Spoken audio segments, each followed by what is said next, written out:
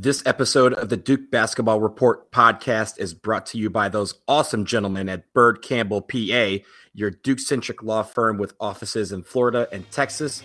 Bird Campbell means business.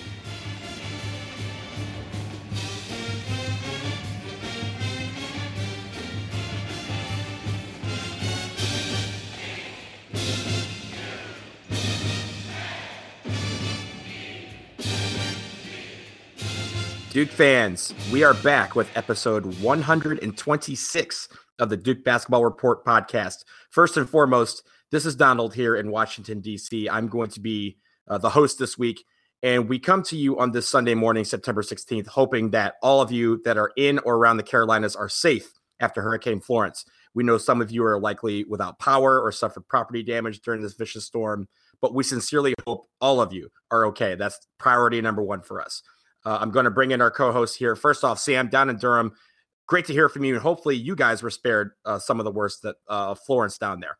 Yeah, so we actually had classes canceled. The whole university was closed up Thursday and Friday, but the storm actually ended up moving south of us, as I'm sure a lot of folks know, that the storm ended up really hitting southern North Carolina and the coast of South Carolina the worst. So here in Durham, we only had brief big rain and wind. It was raining and windy a good chunk of the weekend, but it never got all that severe. I didn't lose power except for one temporary blackout when the power went out and came right back on. I had a couple friends who did, but overall, I don't think the damage here was so bad. But it does mean that I haven't had anything really productive to do in like 4 days. So I will note that I have been doing my homework and trying to stay ahead. But man, I'm on day 4 of being at home, and I'm starting to get a little restless. A little cabin fever, I assume that's yes, always it's always something that happens during hurricanes. But glad you're safe down there. Glad everybody in Durham is okay. And down in Atlanta, we have Jason Evans. Jason, how are you doing? I'm doing well. We really haven't caught much at all of the storm. There was a forecast track for it a few days ago that was going to take it over Atlanta. And we were like, because we don't, you get 30-mile-an-hour winds in Atlanta, you get 1 million people without power. It can be brutal, but it has avoided us as well. So, so we're doing fine down here in Atlanta, and I had a great deal of fun watching Duke football this weekend. But we're not going to get to that yet, are we? Not yet. And for the the hurricane tip, I think is going to slightly affect all of us because we're getting the remnants here in DC for the next couple of days. It's supposed to arrive later on this evening. We'll get a lot of rain over the next few days, but nothing in comparison to what the Southern Carolinas are doing right now. But before we get into football, before we even get into basketball, we have a special thing we want to talk about. And Sam, I'll give it to you to share the details. Sure. So we are looking at planning a Duke Basketball Report podcast live show in celebration of me being here. Therefore, the logistics are finally, I think, easy enough for us to work out. Previously, you guys are in different East Coast cities. I was out west, and getting us all together for a game, I think, would have been hard. But the idea we're going with for this is that we want Donald and Jason to come here to Durham for a basketball game sometime during the season, and we'll then do a live show somewhere around Duke and Durham soon after the game ends. So the idea being maybe we start like an hour after the game. The idea being that if you are at the game or if you are around Durham, you'd be able to attend. So we haven't picked a specific date or a venue yet. What we want to do first is get an idea of the interest in doing a thing like this, because then we can try to figure out how many, what size venue we would get. And I'm looking at a couple different venues that would be able to provide some light food and beverage at the thing. So we've set up a survey. We already posted this actually on the DBR forum, but we wanted to mention it here on the show, knowing that not everyone reads the forum. So we have a survey that we wrote up. It's very quick. If you go to tinyurl.com/dbrlive, tinyurl.com/dbrlive. That's the survey that just asks, would you be interested in attending this game? We would do it we would do it following a weekend game. So one of the Saturday or Sunday men's basketball games in Cameron, folks would be able to get to the game. We obviously can't provide tickets for the game. That is a different beast in and of itself. Hey, wait. Let's just say it. Let's just say we're looking at the Army game on Saturday, November 11th. All right, fine. Because if you look at the schedule, no, that'd be Sunday, November 11th. I'm sorry, Sunday. There are not a lot of other options. Well, there are a couple other Saturday games, aren't there? Yeah, we could do Stetson on December 1st, but folks, just so you know, we're kind of planning on the Sunday, November 11th. Probably. Way to just blow up my spot here, Jason. That's okay. All right. So that being said, Sunday Army game. The game's at 1 p.m. We'd probably start the show like around 4 o'clock. The UNC football game is also that weekend. So we should have a lot to talk about, and hopefully it'll be a very fun weekend for Duke. So if you think you could make it to that thing, knowing that it's somewhere around Duke and Durham, because I don't exactly know where it's going to be yet. But if you think you could make it, please fill out the survey. Let us know, because that'll help us kind of gauge attendance, and then I can figure out which of those places is going to make the most sense. So check that out, and that's good. If you have questions about that, email them to us, dbrpodcast@gmail.com, and we will, I'll let you know kind of what's going on. And Sam's hooking Donald and me up with tickets, right, Sam? You got tickets for us? Yeah? Yeah, I'm still working on that. We'll figure it out.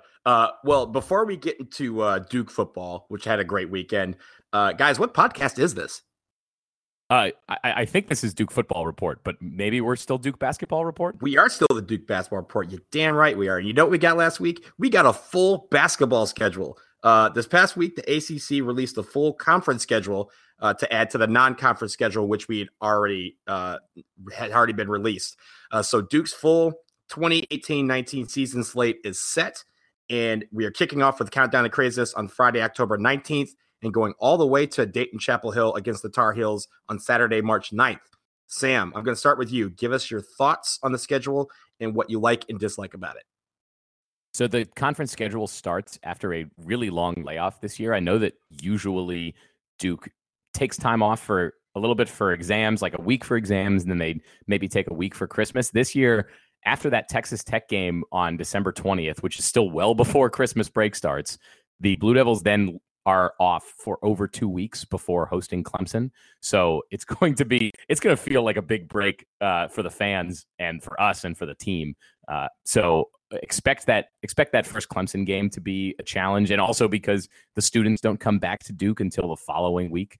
But the nice thing is that that'll be perhaps the only game that is really lightly attended by students, because there aren't any other games over winter break. The Princeton game is right after exams end. So I don't know, maybe kids will stick around. But after that, there's a couple things that I like to look for in the schedule. And I know Jason is going to talk more specifically about the opponents and how they break down. What I like to look for and what I find is interesting are the quick turnarounds. In the past, Duke and some other ACC teams have been given tough breaks on having like a Saturday game and then a Saturday night game and then a Monday game, or they have a Sunday afternoon game and then they have a Tuesday game. This schedule doesn't really have as many of those traps. There are only 2 quick turnaround game, quick in air quotes, turnaround games. Those are both Saturday afternoon to Monday night games. And the first of those is a road game followed by a home game, which is a little easier. That's we're at Florida State in January and then come home on a Monday night against Syracuse. And then a couple weeks later, Duke hosts Georgia Tech on a Saturday afternoon and then heads to Notre Dame. So the first thing that I think about are those quick turnarounds, and Duke is not an especially large victim to that. The other one that I look at is how the UNC game is placed in the schedule and what else is in its vicinity. So this year, the UNC game, the first UNC game, the one in Cameron, is a little bit later than usual. It's February 20th. I think that's a week later than it usually is, but it's on a Wednesday. The games around it, though they are hard, are both on Saturdays. So there's plenty of time for Duke to get excited about the UNC game and then also recover from it no matter what happens. Now, the other thing that I wanted to note, and that I think Jason is going to talk more about, is that Duke has a really hard ACC schedule this year. They obviously play UNC and Wake twice. That that's every year. But the other two teams that Duke drew twice this year are Virginia and Syracuse, who both look to be really competitive in the ACC and nationally. So Duke has to get both of those teams twice there, and UNC and Syracuse and Virginia are all kind of clumped together in February. So that's going to be really hard. And Duke also has road games in tough environments where we know the Blue Devils have struggled before, like Louisville and Virginia Tech and Florida State. And then the only other note that I wanted to make sure I threw in here was that Duke's first game against Jeff Capel's Pittsburgh Panthers up at the Oakland Zoo is January 20th. Capel won't return to Cameron this year, so that we'll have to wait for next January year. 22nd. 22nd. January Right, 22nd. Yes. Yeah. So that's kind of my like bird's eye view of the schedule. I want to get more in the weeds on it, but I think Jason's got better thoughts on it than I am, because he's the, he gets more emotional about this than I do. I am well into the weeds. I am weed deep in this thing. So here's what I did when I looked at just the ACC portion of the schedule. We knew the non-conference schedule for the most part. I sort of broke it down into some tiers. There are really 4 teams in the ACC that think they are Final Four contenders. There are other teams that have aspirations for it, but there are 4 teams in the ACC that really look at this season and they go, you know what? I mean, according to the preseason polls, according to what everyone's talking about, we've got the kind of team that could make the Final Four. Wouldn't be a shock if we were in the Final Four. And those 4 teams are Duke. Well, we can't play ourselves, but the other 3 are Virginia, UNC, and Syracuse. If you look at preseason rankings, Virginia's in everyone's top 5, UNC's in everyone's top 5, 8, 10, and Syracuse is generally around number 12 or so. These are teams that all are going to, expect to make the Sweet 16 and have a shot at the Final Four. So, as you mentioned, UNC twice and Syracuse twice. That's really, really difficult. I mean, really difficult. Then the next tier, there's 3 more teams that show up in some like top 25s, top 20s. These are teams that probably have good aspirations of making the Sweet 16 or so. Certainly teams that expect to make the NCAA tournament: Virginia Tech, Florida State, and Clemson. We have each one of those teams once. And then there are 4 sort of bubble teams: NC State, Notre Dame. Sorry, 5 bubble teams, really. NC State, Notre Dame, Boston College, Miami, and Louisville, who everyone says, these are probably like, in the 30s or 40s nationally. We play each one of them once. And then there are only 3 teams in the ACC that probably, are not looking at any postseason, probably not contenders to make the NCAA tournament at all. That's Wake, Georgia Tech, and Pitt. And we play Wake twice, but Georgia Tech and Pitt once. So as you indicated, the schedule, the teams that we drew twice, the tougher games, are the really good teams. And I want to go even deeper in the weeds on it. I want to talk about a stretch that Duke has. Gentlemen, Duke has it's a 7-game stretch that I don't see any way that we win more than 4 of them. We play at Virginia on February 9th. We then play at Louisville on February 12th. Louisville, by the way, is a team that we are just 5-5 against over our past 10 games. And at Louisville, I mean, you just don't win at Louisville. We then have NC State at home. That's the only quote unquote easy game in this stretch. It's just brutal. And NC State, by the way, beat us last year. Rivalry game, they'll be up for it. We then have Carolina at home. Then we go on the road for Syracuse and Virginia Tech, who, as I already mentioned, Syracuse in everyone's top 15, Virginia Tech in everyone's top 20. That's a gauntlet. That is so difficult. Again, at UVA, at Louisville, at home for NC State and UNC, and then at Syracuse and at Virginia Tech. Jason, do a quick. It's 6, not 7 games. No. I wasn't even going to correct that because. Oh, okay. Whatever. Math is beneath me. But imagine if that NC State game was on the road. Oh yeah, no way. Yeah, we'd be like the season is over. Not that we've ever had a year where we aren't freaking out about the conference slate in the middle of it. But man, if that NC State game was on the road, that would be so nuts. Those 6 games, you're going to be probably playing 5 ranked teams in those 6 games. It's only NC State, like I say, and how can NC State, who always gets up for Duke, who when they're bad, they play well against Duke. How can that be your only easy game? We could go 3-3 in that 6-game stretch. We'll be jumping for joy. It'll be amazing. And I'll tell you that I think the schedule. I don't think Duke can win the conference with this schedule. I really don't. I mean, we knew it was coming. We sort of knew we were getting Virginia and Syracuse twice this year, but I think the schedule is too hard and it's too backloaded. The front half of the schedule has all the easy games. The only easy games in the back half of the schedule are like I said, that NC State game and Wake Forest at home. Wake at home is like the only easy game in this schedule. Our other home games in the back half of the schedule are NC State at home, North Carolina at home, Wake at home, and Miami at home. And Miami, by the way, is going to be fighting for an NCAA tournament bid when they play us. You know, it's a brutal schedule. I don't want folks to get down if this Duke team, if we go 12-6 against this ACC schedule, I'll be doing cartwheels. That's how hard it is. Well, I think the ACC is going to be hard, but before you do that, a couple of notes that I saw when I first looked at the schedule.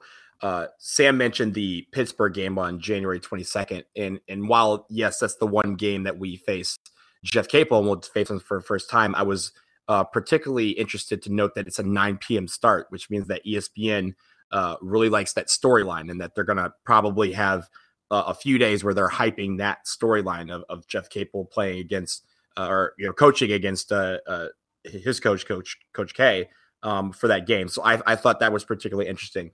You noted that how late the UNC game, the first one is.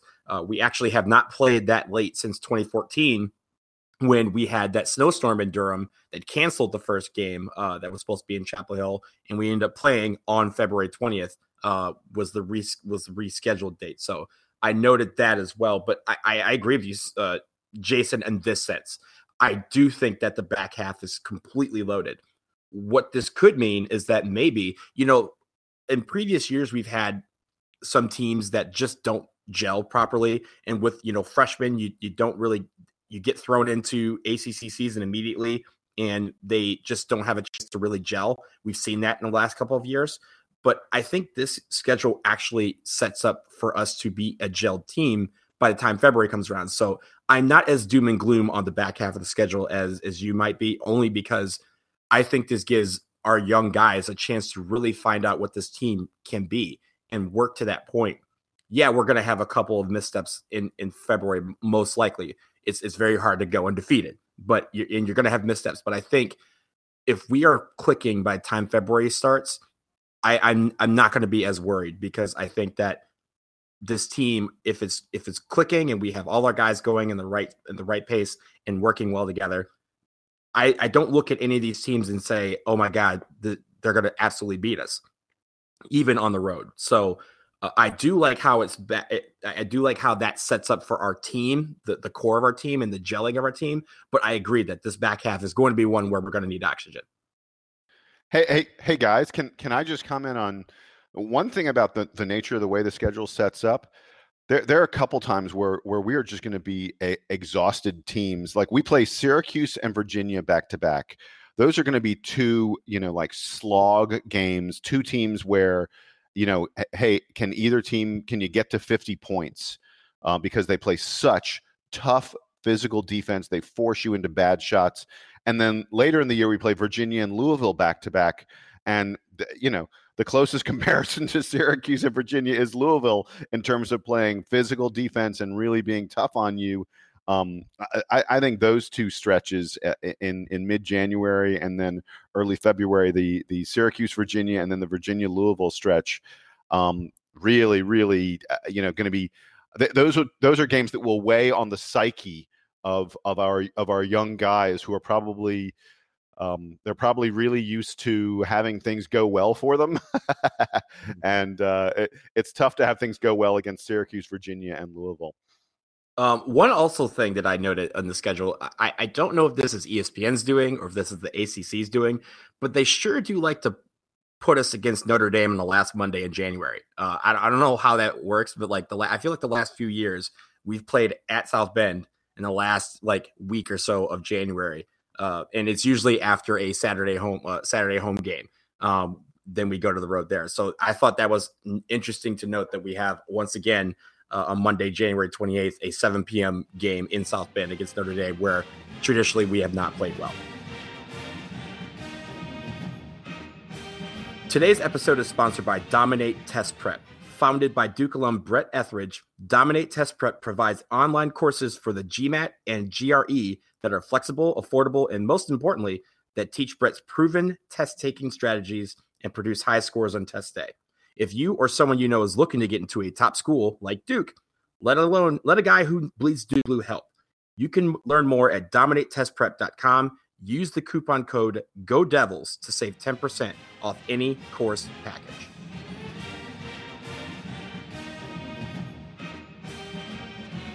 So now we get into the football side of things, and Duke Gang traveled down to Waco, Texas to take on the Baylor Bears yesterday. It was a matchup where Duke, in my mind, completely dominated the first half and eventually held on, despite some mistakes in the second half, to win 40-27. We are now 3-0 on the season, and we're looking quite good in the process. But before we get into the recap of this game, you may recall our last episode where Jason had some pointed things to say about Baylor's defense. Well, a Baylor fan forum caught wind of our podcast and Jason's thoughts on Baylor, and were none too happy about it. The funny thing is some actually agreed with Jason's assessment, but others were angry and taking shots at Jason and the show. So, Jason, I'm going to start with you. A 40-27 victory. What do you have to say to those critics now? Oh, can I just continue laughing for a little while? You sure can. You have the floor. I do want to say to the Baylor fans, they were actually really nice. They were pretty respectful, I thought, in the interactions that we had. I actually went to the bulletin board that was talking about the podcast and talking about my analysis. They called me a football analyst. I was like, I'm really not a football analyst, guys. Yeah, you got promoted. You didn't take us for the ride. That's messed up, man. I freely admit that I did a little bit of research on Baylor, not a ton of research. Confession time, people. We don't have time sometimes to do like really exhaustive, take notes and watch game film kind of research on Duke's opponents. So I told the Baylor fans, look, I may have gotten things wrong, but I was shocked by how many of them were agreeing with me. Mm-hmm. Like if you'd come to the Duke bulletin board and talk some trash, I think, I would have been surprised if you've seen a lot of agreement from Duke fans. They would have defended, pretty strenuously. And the Baylor fans were like, yeah, he's kind of right. Our defense isn't that good. Whew. Their defense was really awful because Duke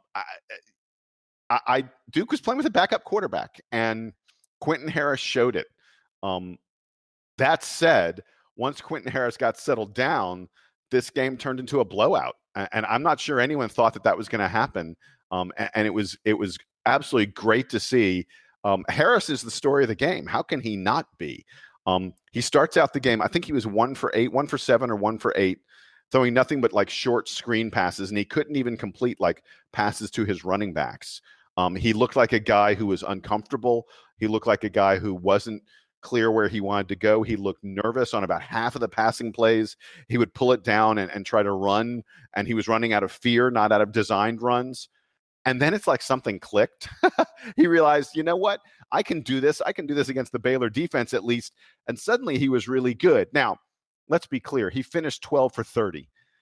And he's got to get his accuracy's got to get better than that. But a lot of that was because when Quentin Harris got in trouble, he just threw the ball away. He's like, what's an incompletion? It means nothing.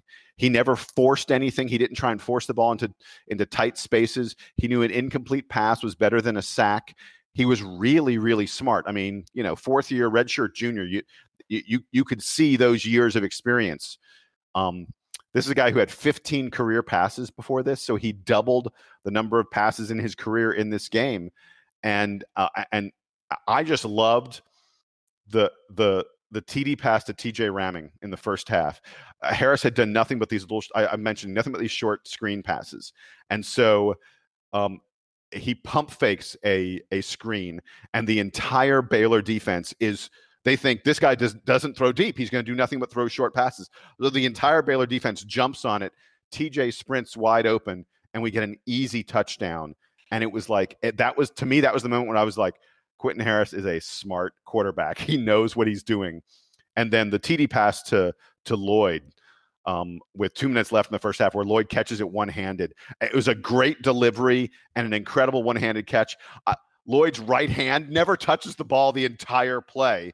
And that Baylor defense, the Baylor saved an assist on the play because he absolutely takes out the cornerback and lets Lloyd run the last 40 yards with no one near him. That put Duke, I think that made it 23-0 at the half. And you're like, the ball game for all intents and purposes was pretty much over. And I don't think anyone thought that this would be a game that would be over at halftime. Duke was a 6.5-point underdog in Vegas at the start of the week. Eventually, the line moved to only Baylor by 3.5. But it was Baylor by 6.5 when the week started, and I said quite loudly, if I was in Las Vegas, I would put a lot of money on Duke. Folks, I hope you went to your bookie and you made big money on this game, because this was easy money. Duke was clearly the better team. Sam? Yeah, so Jason said a lot of the he covered a lot of the good stuff. The things that I wanted to go back to, the Duke defense continues to struggle with injuries. So Gilbert, we knew is now out for the rest of the season. Cornerback Michael Carter also left early in the game with an injury, and the defense once again was very bend but don't break. Baylor ended up churning out a lot of yards on offense, but they missed 2 field goals, which Duke was able to capitalize on. And then I thought one of the big plays of the game, although as Jason noted, the game felt like it was sort of over at halftime. One of the big plays was that pick 6 by Leonard Johnson in the fourth quarter when Baylor was sort of in its last ditch. And we had talked previously about Duke had, a 7-game streak of not allowing points in the fourth quarter. They finally did give up fourth quarter points on Saturday against Baylor, but it was too little too late because they had built that huge lead in the first half, and the defense seemed to turn it back on right in time, but all over the place, making good plays, and the interception and another fumble recovery led to a 2-0 turnover margin for Duke. They continue to control the ball well and to take it away at opportune times. The other thing that impressed me was that Duke didn't commit any penalties against Baylor. They're very disciplined. They don't make mistakes like that.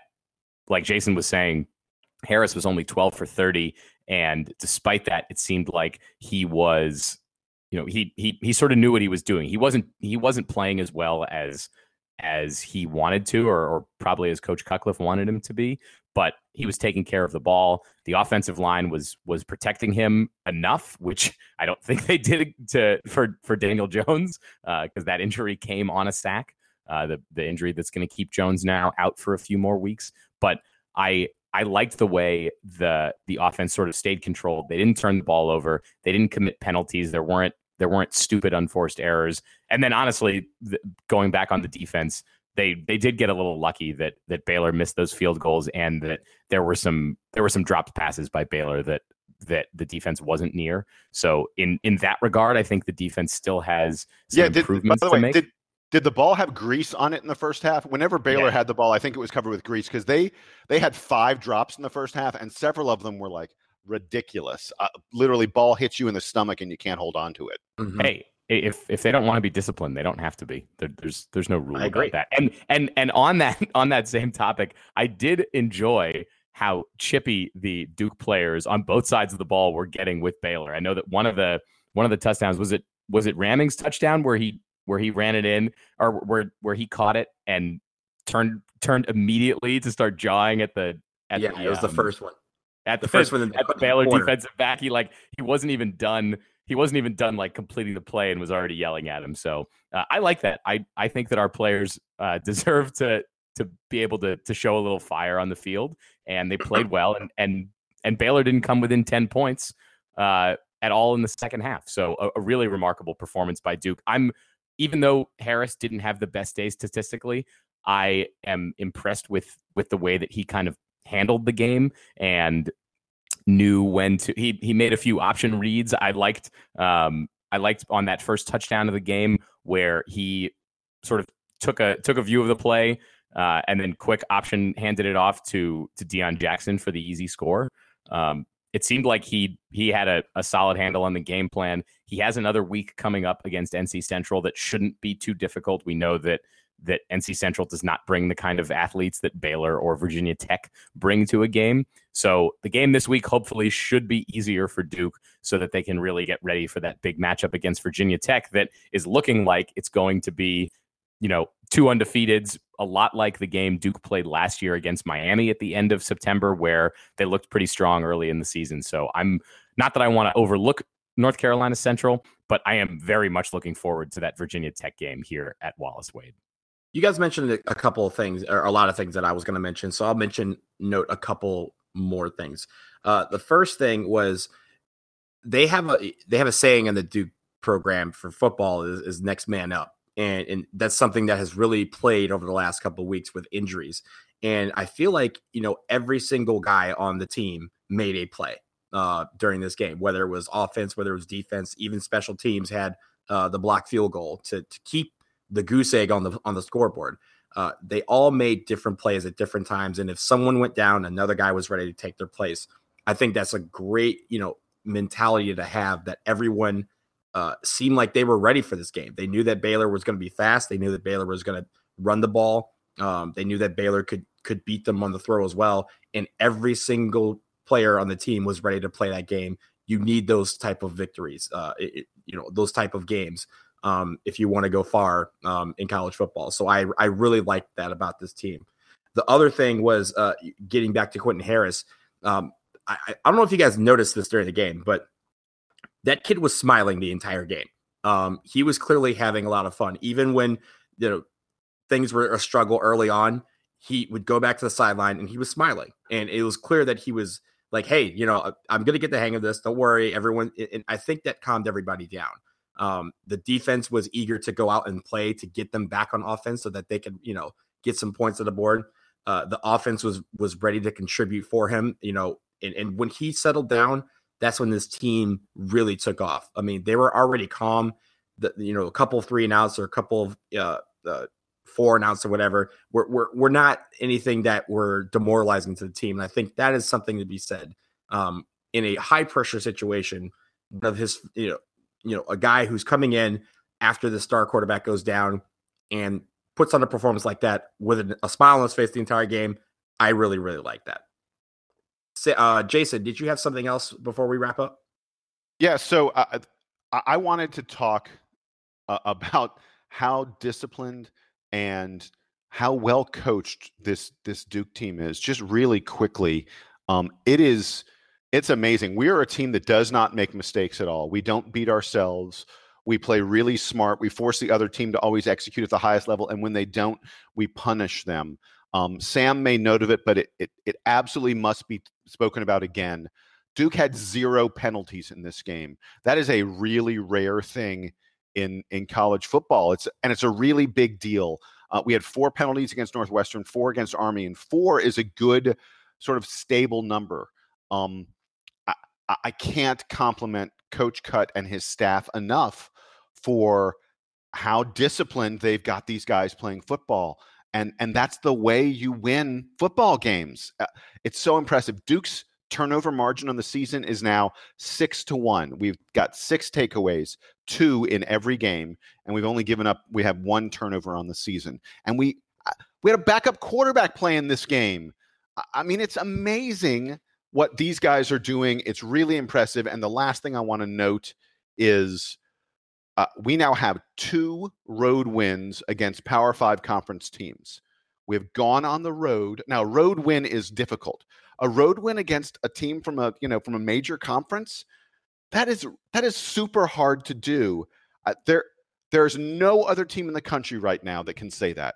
I haven't double checked that. Someone may come back and tell me that I'm wrong, but I can't imagine there's another team in the country that has 2 Power 5 road wins at this point in the season. It's tremendously impressive. I just want to tip my cap to what the Duke coaches are doing to this, for this team to be executing at this level. I just wanted to add on top of that, Jason, that a few years ago when Duke announced that they were going to be playing a home and home with Baylor, I think the collective thought was, well, I guess that's cool because we're playing a team from another major conference and we get those extra games, but we're probably not going to win those games. It might just be fun exposure. Mm-hmm. And now some of these games are sort of on Baylor and all the various scandals and issues that program has had the last few years. But looking back now, that home and home turned into 2 wins for Duke.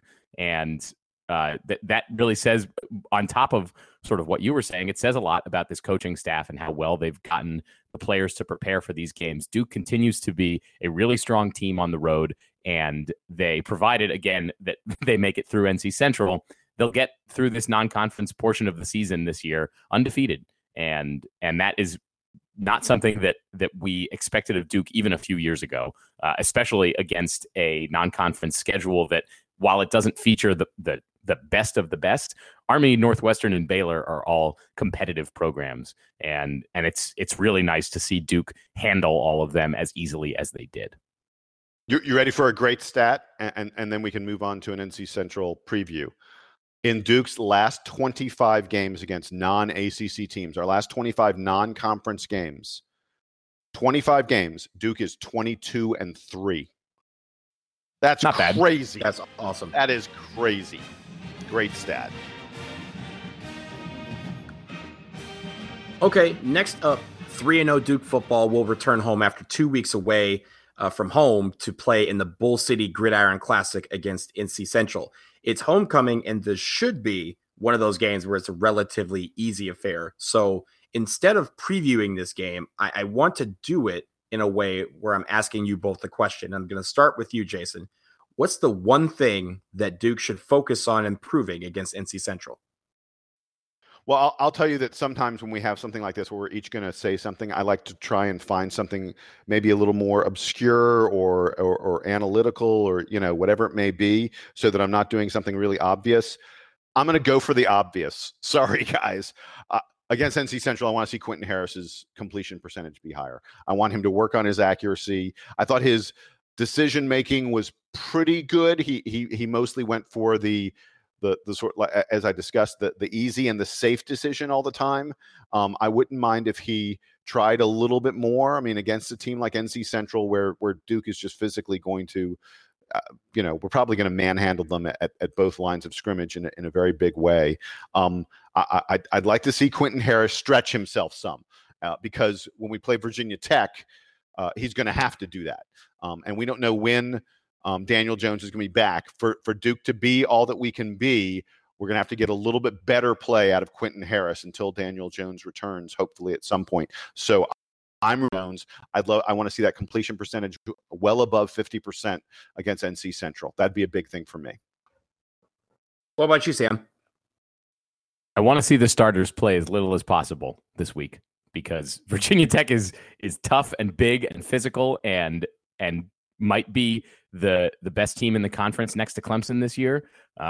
So I want to see the Duke starters have to play as little as possible. There have been a lot of injuries. I don't want to see any more to the key pieces. And even though the depth is improved, you really want the starters to be in there for most of the game against Virginia Tech.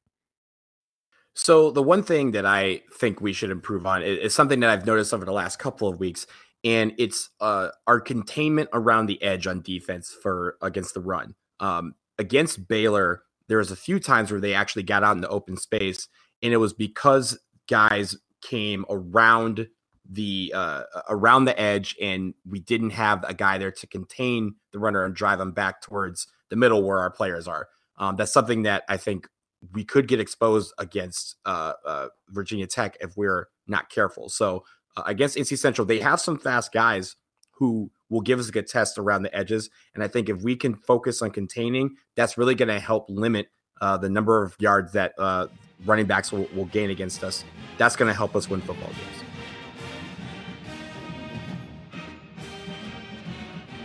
Today's podcast is proudly sponsored by two Duke alums and former roommates, Jamie Campbell and Tucker Bird, both diehard Duke followers and the founders of Bird Campbell PA, a Duke-centric business law firm with offices in Dallas, Orlando, and the Gulf Coast. Having watched or cheered Duke football and basketball teams through close to 3,000 games, you can say they are true blue. Reach out to those guys at birdcampbell.com. That's BYRDCAMPBELL.com. If for nothing else but to say, to hell with Carolina, to hell with Carolina.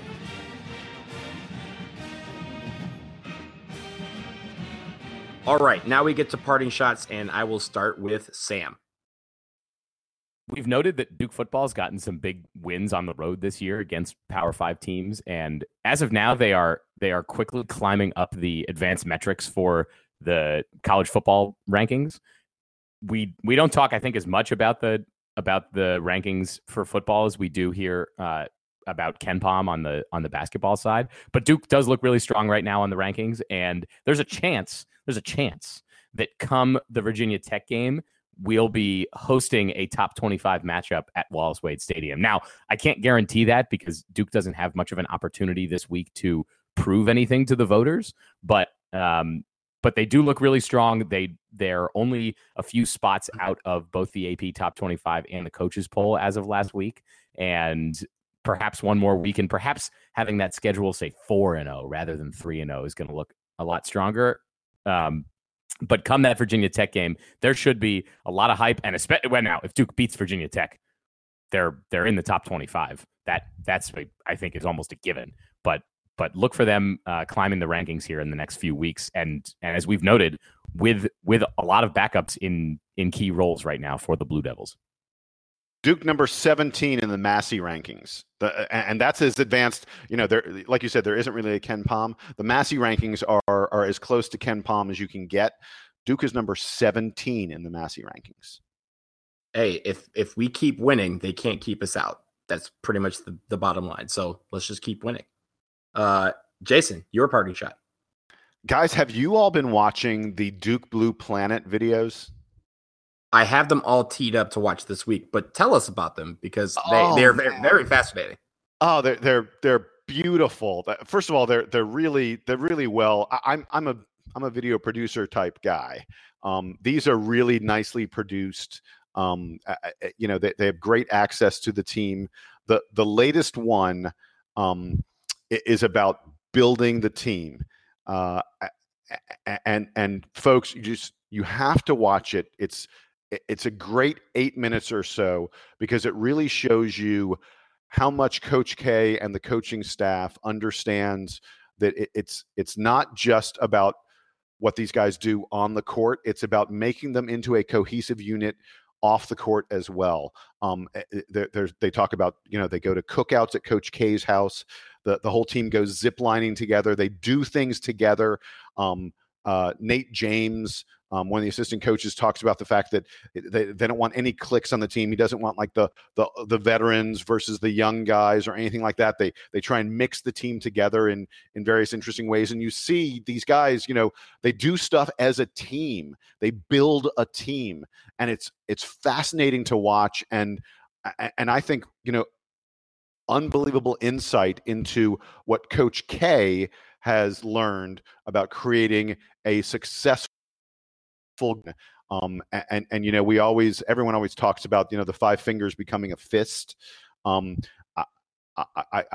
think that Coach K, in this video, you will see that he recognizes that you become that fist, not just in practice, not just in games, but in everything you're doing as a part of the team. And it's a great video. Go out and watch it. Go watch the Duke. I think it's DukeBluePlanet.com. The latest video, to me, was the most insightful and most interesting one. Yeah, all the videos are on Duke Blue Planet's YouTube page. So that's usually where I consume them. It sounds like my Monday. Ladies and gentlemen, for my parting shot, I want to point out that some of you know that the Duke Basketball Report website has a Twitter account, and we are actually going to start to be more active with that Twitter account, as we will take control of it for some live tweeting during football and basketball games. Obviously, all the articles that are posted on the front page of DBR are automatically populated there. and also for this podcast to, for questions that you want to leave us, or usually or hijacking it for a show if we want to do a live forum where we're answering questions on the fly. So give us a follow. It is at DBRSBN. Again, at DBRSBN.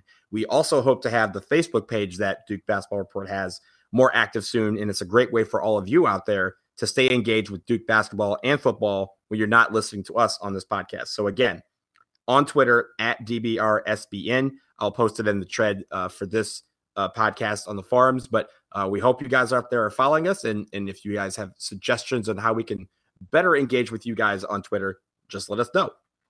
And that's going to do it here for us on episode 126 of the Duke Basketball Report podcast. Remember, you can subscribe to us on iTunes, Stitcher Radio, Google Play, and SoundCloud, and we're hoping to get on Spotify very soon. We still have to follow up with them this week. But please, if you do listen to the podcast and you like what you hear, leave us a nice review, because it helps us with our visibility and getting to as many Duke fans as possible like you. We certainly appreciate all of you. And if you have questions, comments, or concerns, send us an email at dbrpodcast@gmail.com. That's it for now. Thank you all so much. And for Jason and Sam, I am Donald. We'll catch you next week. Duke Band, take us home.